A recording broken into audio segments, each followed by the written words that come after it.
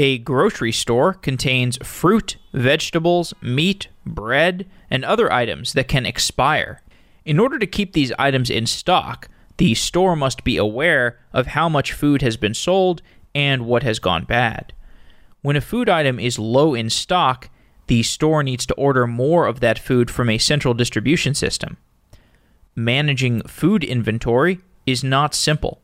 Some kinds of meat might expire faster than others. Avocados do not become ripe at the same rate as apples. In order to keep the shelves stocked, there are manual workflows for checking the inventory and ordering new inventory. Afresh is a company that builds software for grocery stores.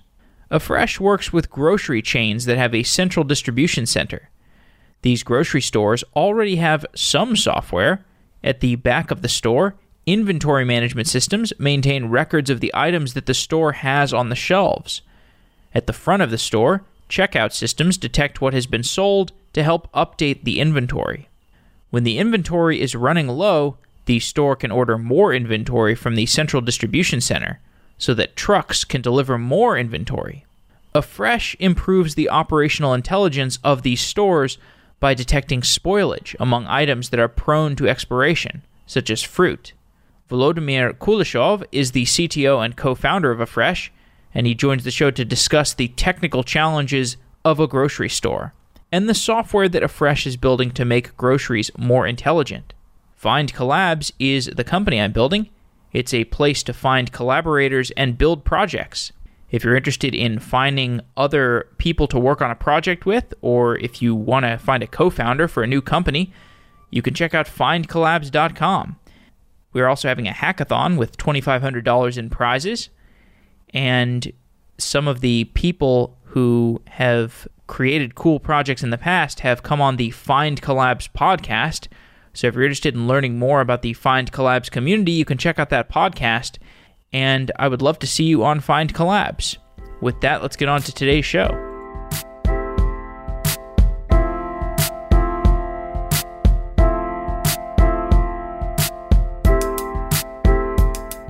Vlad Kuleshov, welcome to Software Engineering Daily. Thank you for having me. Yeah, it's great to have you. You work on Afresh, and we will get into what Afresh is, but first we should talk about grocery stores. I like to go to grocery stores. I like to look at fruits and vegetables and pick up stuff that is seasonal, but I've never worked in a grocery store. I have no idea how a grocery store operates, what the different employees do. Take me inside a grocery store. How does it operate? So in a typical grocery store, you have multiple departments. You would have produce, meat, deli, etc. And typically each department has its own manager, and this manager does most of the work that goes into running this department. And so that includes some obvious things like helping the customers, stocking the shelves, unloading items that come in from the warehouse. But what really surprised me when I started working on this problem is that they also manage all the important operational decisions around their department, such as how much should I be ordering? Where should I be placing it in the store? Do I need to run a discount? If I run a discount, what's the markdown in price? Do I need to add extra stickers to show that it's on ad or it's on rebate? And so these are decisions that really, really, really affect the bottom line of the store, which are made by the same person that kind of helps you and that stocks the shelves. And they're doing it using very manual methods that are mostly based on their intuition. And so they receive these ordering sheets, which are faxed to them from the corporate office.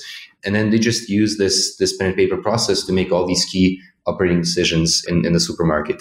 And so that's kind of what this observation is part of what led me and my co-founders to start this company Afresh, to try to bring some data-driven methods into their decision-making. What are the areas of waste within a grocery store? Essentially, since a human does all these orders, again, without really any kind of data-driven support, their natural tendency is that I never want to run out of my items. It will look bad so my manager will really not like this. So I better order enough to have in stock. And so that will naturally lead them to over ordering. And the problem with perishable food is that, of course, it goes bad. And so stores are incurring massive amounts of food waste because of these manual ordering processes, which then in turn really, really hurts their profit margins, which are really thin, which are just normally really thin. And basically, so you were asking about food waste more generally, it is a big problem both at the supermarket level and at the level of the entire food supply chain. So if, for example, you look at the entire US food supply, the statistics are that around 50%, so 50% of all the food that gets produced ends up being discarded before it gets to the consumer. So this is a huge financial problem, a huge environmental problem.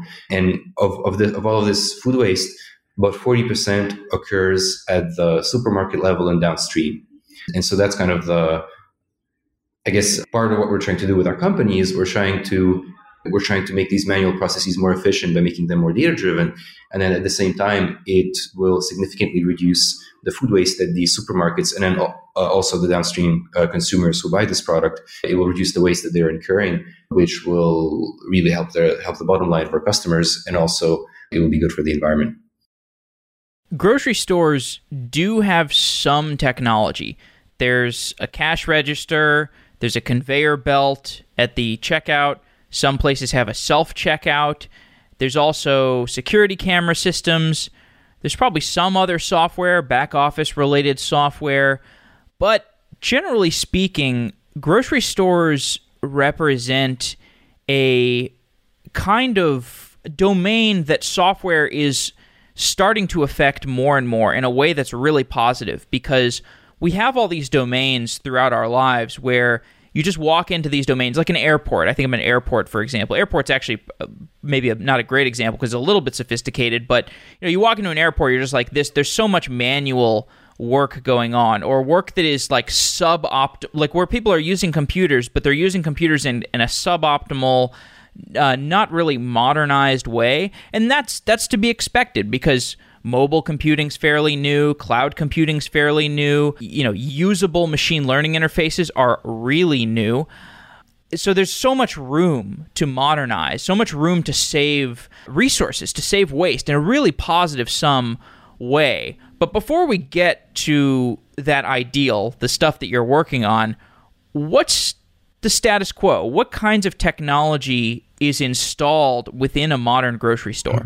Yeah, I think you named a lot of the main ones. Kind of these devices that you described are where we get most of our data.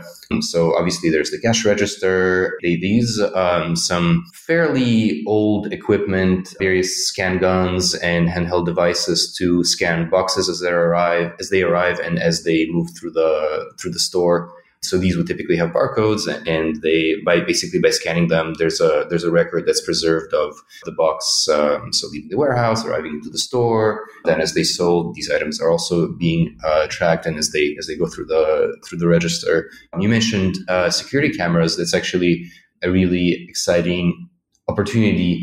So our system is currently not using them, but there is lots of exciting work in this area to also be able to use, or in the area, there's exciting work with that is being done in grocery stores around trying to use that data a little bit better now that we have improved computer vision. But I think these processes are surprisingly manual and very old. This has traditionally been a very tech-averse industry, and only now are they waking up to the need to adopt technology faster. So there's a few reasons. So traditionally, a lot of the technology that they were trying to sell them now that's centered around fresh food was not as necessary, because fresh food was seen as just a way to get a person to come to the store, and then they would sell them these expensive packaged goods where they would make most of their profits. Now, a lot of the non-perishables are being sold online. People are buying them through Amazon, and they get delivered to their door. So now the importance of fresh food is becoming greater than ever. And at the same time, they're facing a lot of competitive pressure from companies like Amazon that are now deploying their own automated grocery stores. And this is really making them realize the importance of adopting these technologies that we're describing. Explain what Afresh does. So Afresh we're building technology that automates the supply chain decisions that are being made at the supermarket level. And so effectively, we deliver a product to this department manager that I just described. And this system, from his perspective, it's a tablet which runs their software. And this tablet replaces the pen and paper workflow that we were just discussing. So right now they get faxed these ordering sheets. Now all that information comes via the tablet. And you can think of this tablet as being a control center for their grocery store. So they can use it to do their orders. And if they want to set markdowns, they can also do it through the app. And basically, we envision this as being the control center through which they can set all the operations through the store. Now, the key part of the system where we're going to deliver a lot of value is on the backend side, where we have a machine learning engine that we have developed, which looks at their historical data and automates all of these decisions that they're making. And for example, so effectively the system pre-populates and sets the knob of this control panel to what we think they should be doing, and then they only need to review our recommendations and either accept or maybe slightly override some of our recommendations if they don't agree with them. And so you can think of this process as, so the ultimate result is a sort of automated supermarket where once they accept our recommendations, the store replenishes itself and sets prices and generates any price markdowns that are necessary. And effectively, it's in this self-driving autopilot mode with respect to all the key operating decisions that a person currently has to make. I can imagine workers within a store walking around with tablet computers. Maybe it's an iPad or an Android device or something, and that software would let them make decisions. What kinds of decisions would the human be making? And like, would this be like the human's full-time job? Or do they just become the kind of driver of the grocery store where they're like walking around, they're looking at stuff, and then they're kind of getting some signals from other things, and there's like kind of a human-computer interaction thing? I guess I want to better understand what the human-computer symbiosis is, what the computer is offering, and what the human is making decisions on. Yeah, definitely. So yeah, I think that's a really great question, because this symbiosis is really crucial to what we're doing. So first of all, the amount of time that the person currently spends on this ordering and on kind of reviewing their inventory and so on, this will significantly diminish. So we envision a world where these department managers now have more time to spend with their helping customers and making sure that the shelves look good and doing all the important things that a human would do better than the machine. Now, in the time that's left, in the time that they spend actually using the tablet, they would do several things. One would be to review what the system is recommending and make sure that it makes sense to them. And then also by reviewing them, they get to input some of their knowledge into the system. Part of the reason why these technologies that I'm just describing, so these supply chain automation technologies, have not been deployed in the fresh food vertical is because there are a lot of elements of what's in the real world and that's crucial that are not being captured in these typical data streams. So in for example, the cash register and what gets delivered, there's still many elements that are not captured in their database.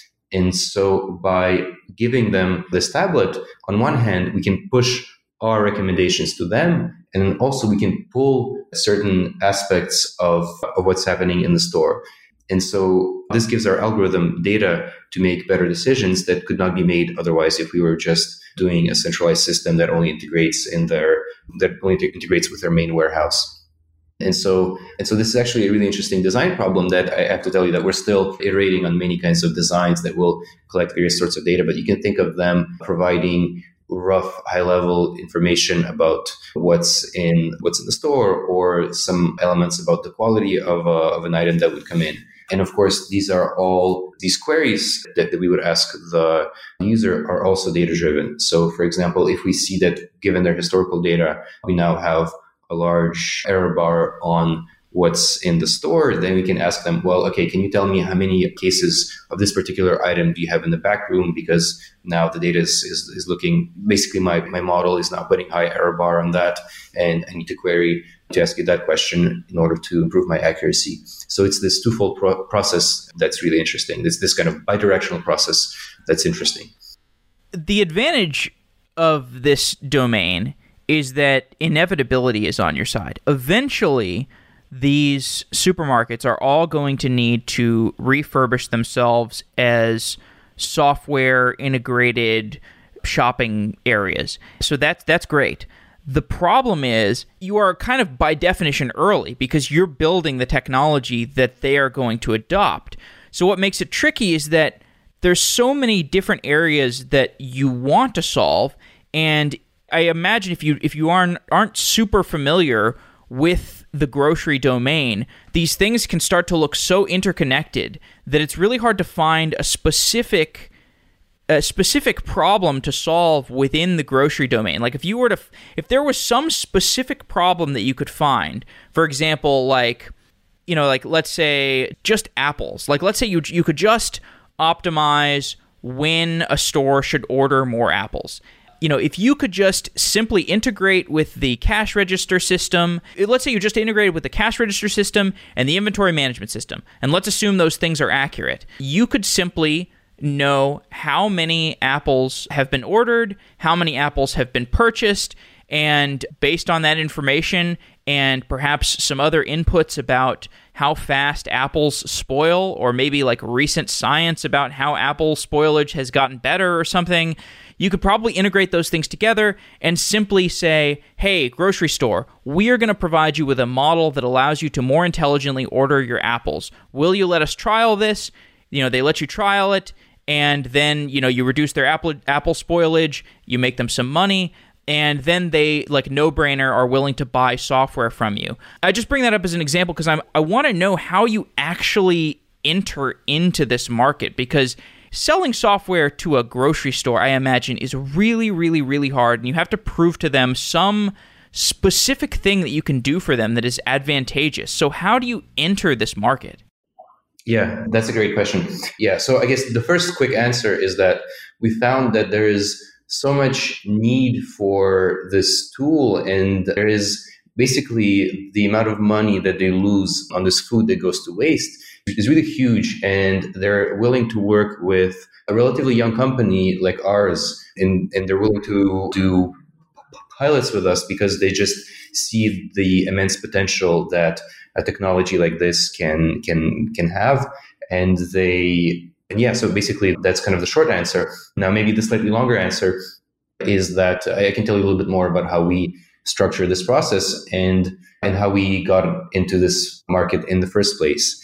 And the story, so our initial partner, we started working with them, me and my two co-founders, Matt and Nathan, when we were still students at Stanford. So I was finishing a PhD program and they were finishing their MBA. And we got data from a supermarket chain that was interested to work with us while we were still students. And this was structured as a research project where we would look at their data and try to understand their sources of food waste, which is interesting in itself because food waste is a societal and environmental problem that is interesting to many people in academia and nonprofits. And to them, this partnership was interesting because maybe we would find a better way to, some good way to reduce their food waste, which I think we did. So initially, we started this project as students, and this was a research project. And then we found a way to, so we basically looked at their data set, looked at their waste, tried to understand why and when it happens. And then we came up with a system that would automate some of these decisions around basically focusing on ordering. And then we came up with a framework for evaluating and trying to predict how much value this would deliver using simulation on their historical data. And so then we gave them a presentation on these results, and they were very excited, and we saw that there was a lot of demand among other supermarket chains. And so so that's basically how we decided to form this company. And then currently, the way that we sell this to software companies is very similar. We have several steps. Initially, we get a historical data dump from them, and we use this historical data dump to build a model and to, again, run a simulation on their historical data to compare their historical performance with the performance they would have had if they had used our algorithm. And we then deliver a report with kind of charts and metrics, and we kind of show them what our algorithm would have done and how this would have impacted waste. We explain them how our model works and how our simulation works and what are all the assumptions. We try to be conservative, and then we let them see this report. We show them what's our expected ROI, and then based on this, they determine whether it makes sense for them to proceed. And then the next step for us is to deploy the system in a small number of stores, usually between 1 to 5. And then once that goes well, we move on to larger deployment. So you get a historical data dump from a prospective grocery store customer. Yes. What are the data sets and the machines that they are giving you in that data dump? So basically, they give us pretty much everything that they record internally in their database or data warehouse. And this includes mainly things like their historical sales, their historical orders, their historical prices, their shipments between stores. Sometimes they track their waste, although it's not always accurate. So we can get a feed of that, historical ads, markdowns, etc. So it's a lot of time series data, and it's everything that. So these are things that are usually recorded either at the cash register or at various places in their supply chain when they move boxes and when they scan them with a gun. So are most grocery stores this well teched out, or are we talking about some specific set? Because this is like somewhere in between the technological sophistication of Whole Foods, which is very sophisticated, versus your random mom and pop grocery store or like a farmer's market. How many grocery stores are this technologically sophisticated where they're tracking all this data? We work with supermarkets that are self-distributed, meaning that they own their warehouse. And this is typically, so when you look at chains that start to have 25, 30 stores or more, then it makes sense to them. It makes sense for them to have their own warehouse. And then there's a lot of standard tools and processes that are used when managing a warehouse, which then record all of this data. So basically, these are kind of mid-sized to large chains that we work with. So we don't work with small mom and pop supermarkets or small mom and pop corner grocery stores. So in the US, about half of the grocery stores in the US would be part of a chain which would have this kind of technological sophistication that I described. Yeah, that actually makes a lot of sense, because I think about like Safeway or H-E-B. Those are the grocery chains that I'm most familiar with. They're pretty well-run operations. I'm thinking about it now.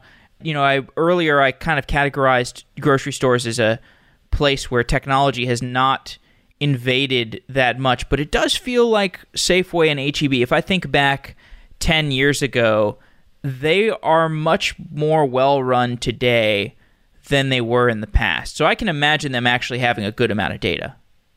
And again, this data depends on the supermarket chain. Definitely, we've seen a lot of variance in how much data they store, and it has never gone back to like 20 years ago. It's always on the order of like between 1 and 10 years of data that they have. And so they definitely have not been recording this data for a long time. But in the last decade or so, they have gradually been adopting more and more technology, and they have been understanding gradually the importance of data. And now it has become easier and cheaper than ever to store this data.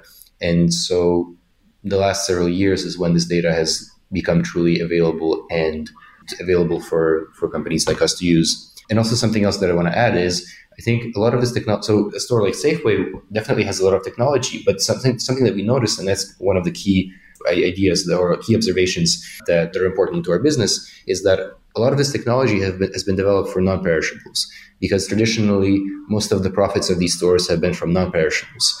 And these technologies for non-perishables, they don't work for perishables, because the data may be noisier, and then the decision is more difficult and we need to be more accurate. And there are some things that we don't observe in the data, and we need to collect via our own kind of tool. So basically via this app that I was describing to you.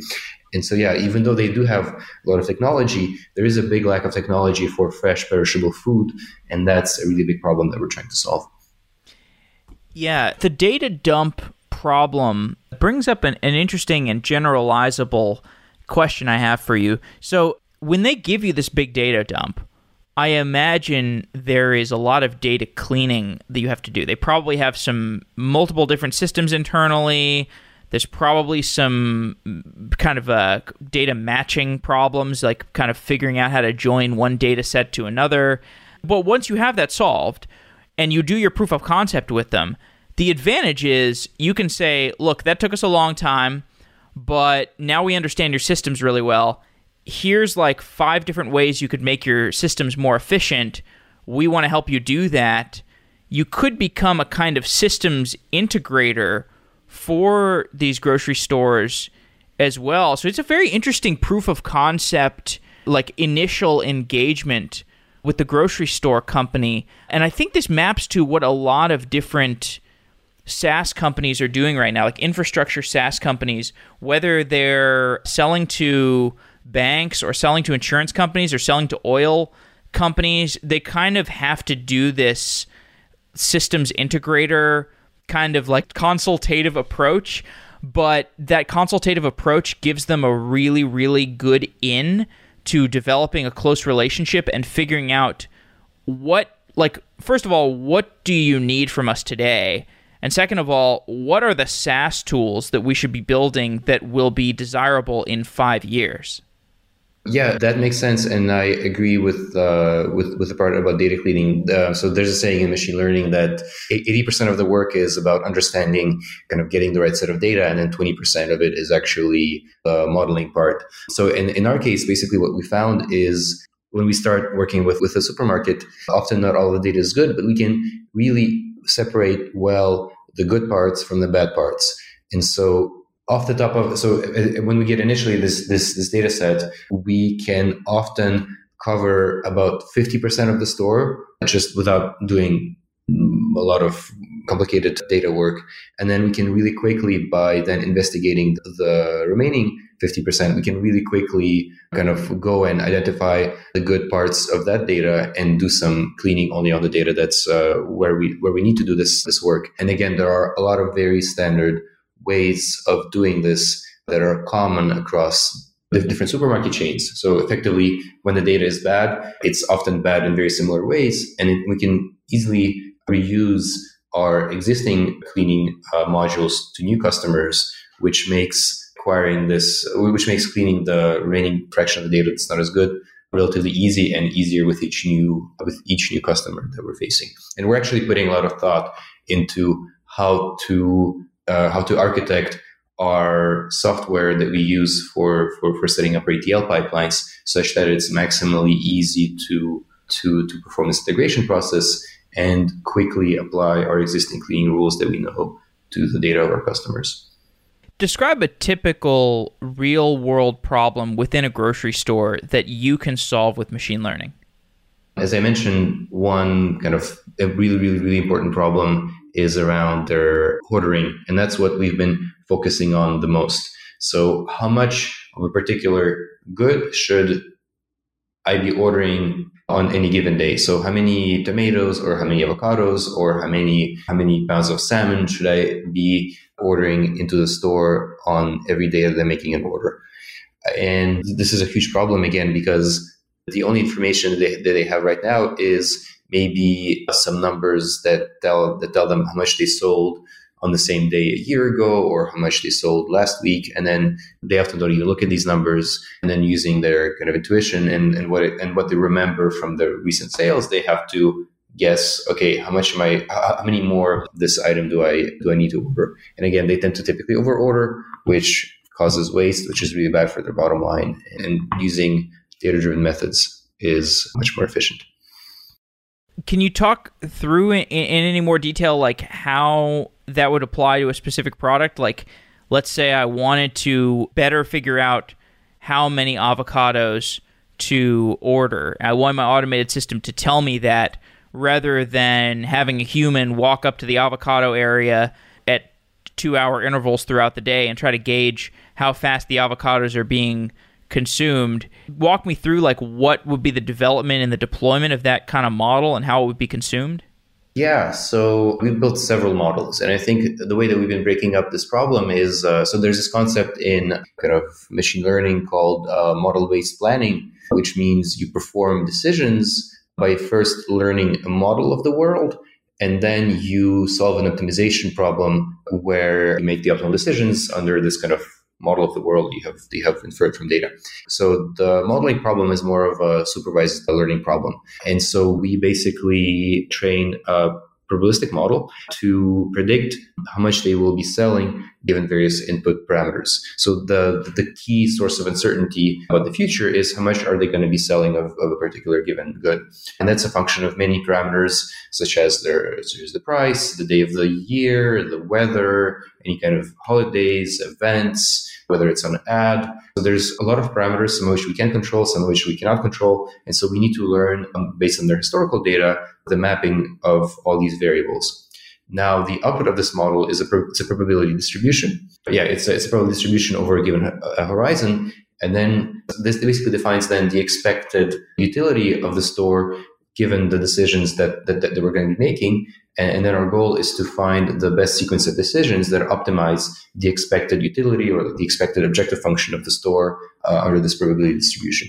So that's kind of the high-level algorithmic idea. Yeah, I guess I can tell you a little bit more about how we implement this or how we deploy this. Maybe you can actually tell me what you think it would be be the most interesting. Why don't we actually take a step back? Let's talk about the software stack of Afresh more broadly, and then we'll revisit the machine learning side of things. Okay, cool. So like you've got a bunch of different problems you have to solve, or you have technology choices to make. So like you said, you've got this initial point of proof of concept that you need to establish with the grocery store. So you get a big data dump. You need to have some way to load that data dump into your data infrastructure. Your data infrastructure is sitting on some kind of cloud provider, so you have to choose whatever cloud provider you use. You're using some data engineering tools. You're using some kind of machine learning framework, I imagine, or you've rolled your own. And then, once you build this thing, you build the model, you're able to output the results of that, and then you present it to them. And then once you are integrating them with your full application stack, I don't know how much of this you've built yet, but you have like a mobile application that's sitting on a tablet somewhere. You've got a back-end server that's sitting somewhere. You've got to have a place where you host your models. You've got lots of choices in cloud infrastructure and SaaS services. I know we can't go through your entire stack, but can you outline the contours of it and maybe just point out any interesting technological decisions, any software choices, vendor choices that were surprising to you that you ended up making? So I guess there's maybe 3 or maybe 4 high-level pieces. So obviously one kind of set, or like three or four classes or like 3 or 4 high-level sections of our system. Obviously, there's the front end part. So we have a mobile app that we kind of deploy in the stores, which is connected to an API backend that powers this app. So there's some interesting design choices there that need to be made. Some of these are a little bit, I think, some of these may be a little bit proprietary because we think that kind of the user experience is something that's really, really kind of interesting and differentiating. So that thing I will probably cover at a higher level than the other parts. Then another part is, which I think sits in the middle of our system, it's our data backend. So we receive a lot of data from the customers, and an interesting technical challenge is how do we actually store this data effectively such that it's easy to access by a machine learning system and the app API backend, and such that it's kind of we can safely and easily access this data. So there's a storage backend in the middle, and going one step out, there's an ETL system that feeds data, that daily dumps data into this data backend. And so there's actually an interesting question on how we design this ETL that connects from the customer and feeds data into the system. And then finally, there's a compute backend, which sits closely with the data backend, where we want to launch our machine learning jobs and where we want to, we're doing both training and inference, and then save the results of of all these runs into the data backend. So if I were to put it in 4 parts, I would say front end, data, ETL, compute. And I can dive deeper into these if you want. Yeah.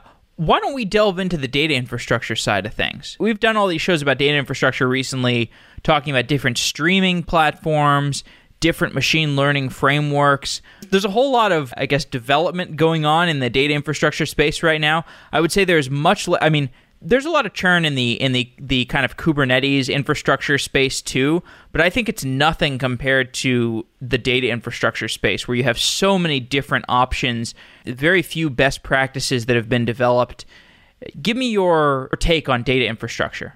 Yeah, I think that we've been approaching this problem in steps, and I think initially we just did the easiest and fastest way to get a first system out there, and it was not optimal. And we've been gradually iterating on this initial prototype and adding features as we thought are the most crucial. And I think we're still in this process. So I can tell you maybe a little bit about the past and about the future. So basically, the very first thing we started with was big data warehouse, where we stored all these big data dumps that we get from our customers. So we're currently running on Azure, and so we use their service for that. And we experimented a few others, but we've used a few others at various points. But because of a combination of kind of technical and business constraints, we went with that option. And then have been gradually adding additional components, such as additional data storage components, and kind of creating a convenient API layer for the machine learning system to be able to access this data effectively. And then I think some of the future vision that we have is around using technologies such as Spark. So we're actually currently architecting our system to use Spark both for handling the ETL and the data warehouse parts of it. And I can tell you some of the reasons, or I can tell you some of the business requirements some of the technical requirements that are driving this decision. So as I mentioned, something that's really crucial for us is to be able to quickly integrate with our customers and quickly get good data from them. And this needs to be basically one important way in which we can do this quickly is by reusing components from our earlier, basically by reusing components across different customers. So by using a system such as Spark, which has a lot of really nice APIs around, we're mostly working with this Spark Data Frame API that allows us to structure our code and architect it in the form of modular and reusable components that we can easily deploy for other customers in the future. So basically, reusability is one big thing that we think we're getting from Spark. Another one is... Sorry, that's model reusability? So like if you built a model for avocados, you could reuse it from one store to another? No, not quite. These would be things that... So for example, we sometimes see that an item is being sold under 2 ID numbers, for example. The PLU numbers. Yes, so under 2 internal identifiers. So that's a common problem. But now we're at the stage where we can really quickly fix such errors by using standard cleaning rules where, these 2 data feeds perfectly match with each other and then with this other data feed, and then we can combine them in a certain way. And then we can just kind of add that module that we have that's written in a general way that's not specific to any customer. So the double PLU number question, it raises something in my mind that's kind of an adjacent topic to this whole software thing.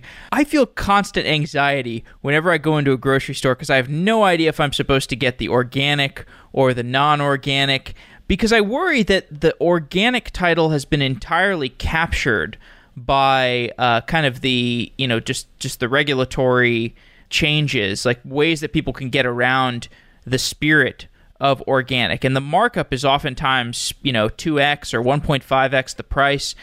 Given that you have a unique view into the supply chain of groceries, Do you have any perspective as to how contaminated or how captured the idea of organic produce has become? I think the whether organic food is superior to non-organic food, that's like a very long discussion. But in terms of their ability to label this data, I think it's actually I'm pretty confident that when that the organic items are labeled properly, but you might have some issues in that if you go to the cashier and then they scan your organic or non-organic apple, it might get scanned under the other code that I think you might see. But I would personally not be too worried that the label, that the original, that before the cashier the label will be wrong. That I'm a little bit less worried. All right. Fair enough. A couple more questions related to actual software. You've done research on accurate uncertainty in deep learning, and I think this is a very interesting term, accurate uncertainty. As I understand it, it means you are trying to find how certain you are, what your probability distribution is, and rather than just say, yeah, I don't know how certain we are, I don't know what the actual uncertainty is, I just know that I'm unsure. You're talking about finding an actual measurable numerical version of explaining your uncertainty. Explain the term accurate uncertainty using an example from the grocery domain. Yeah, sure. So this is something. So the notion of uncertainty and outputting and using probabilities is something that's really important and really central to the machine learning part of our system. And it's this idea that, well, first of all, what is uncertainty and why do you need a probability distribution? So let's say that I need to determine how many apples I'm going to buy. If today I need to order apples, how many apples should I bring into the store?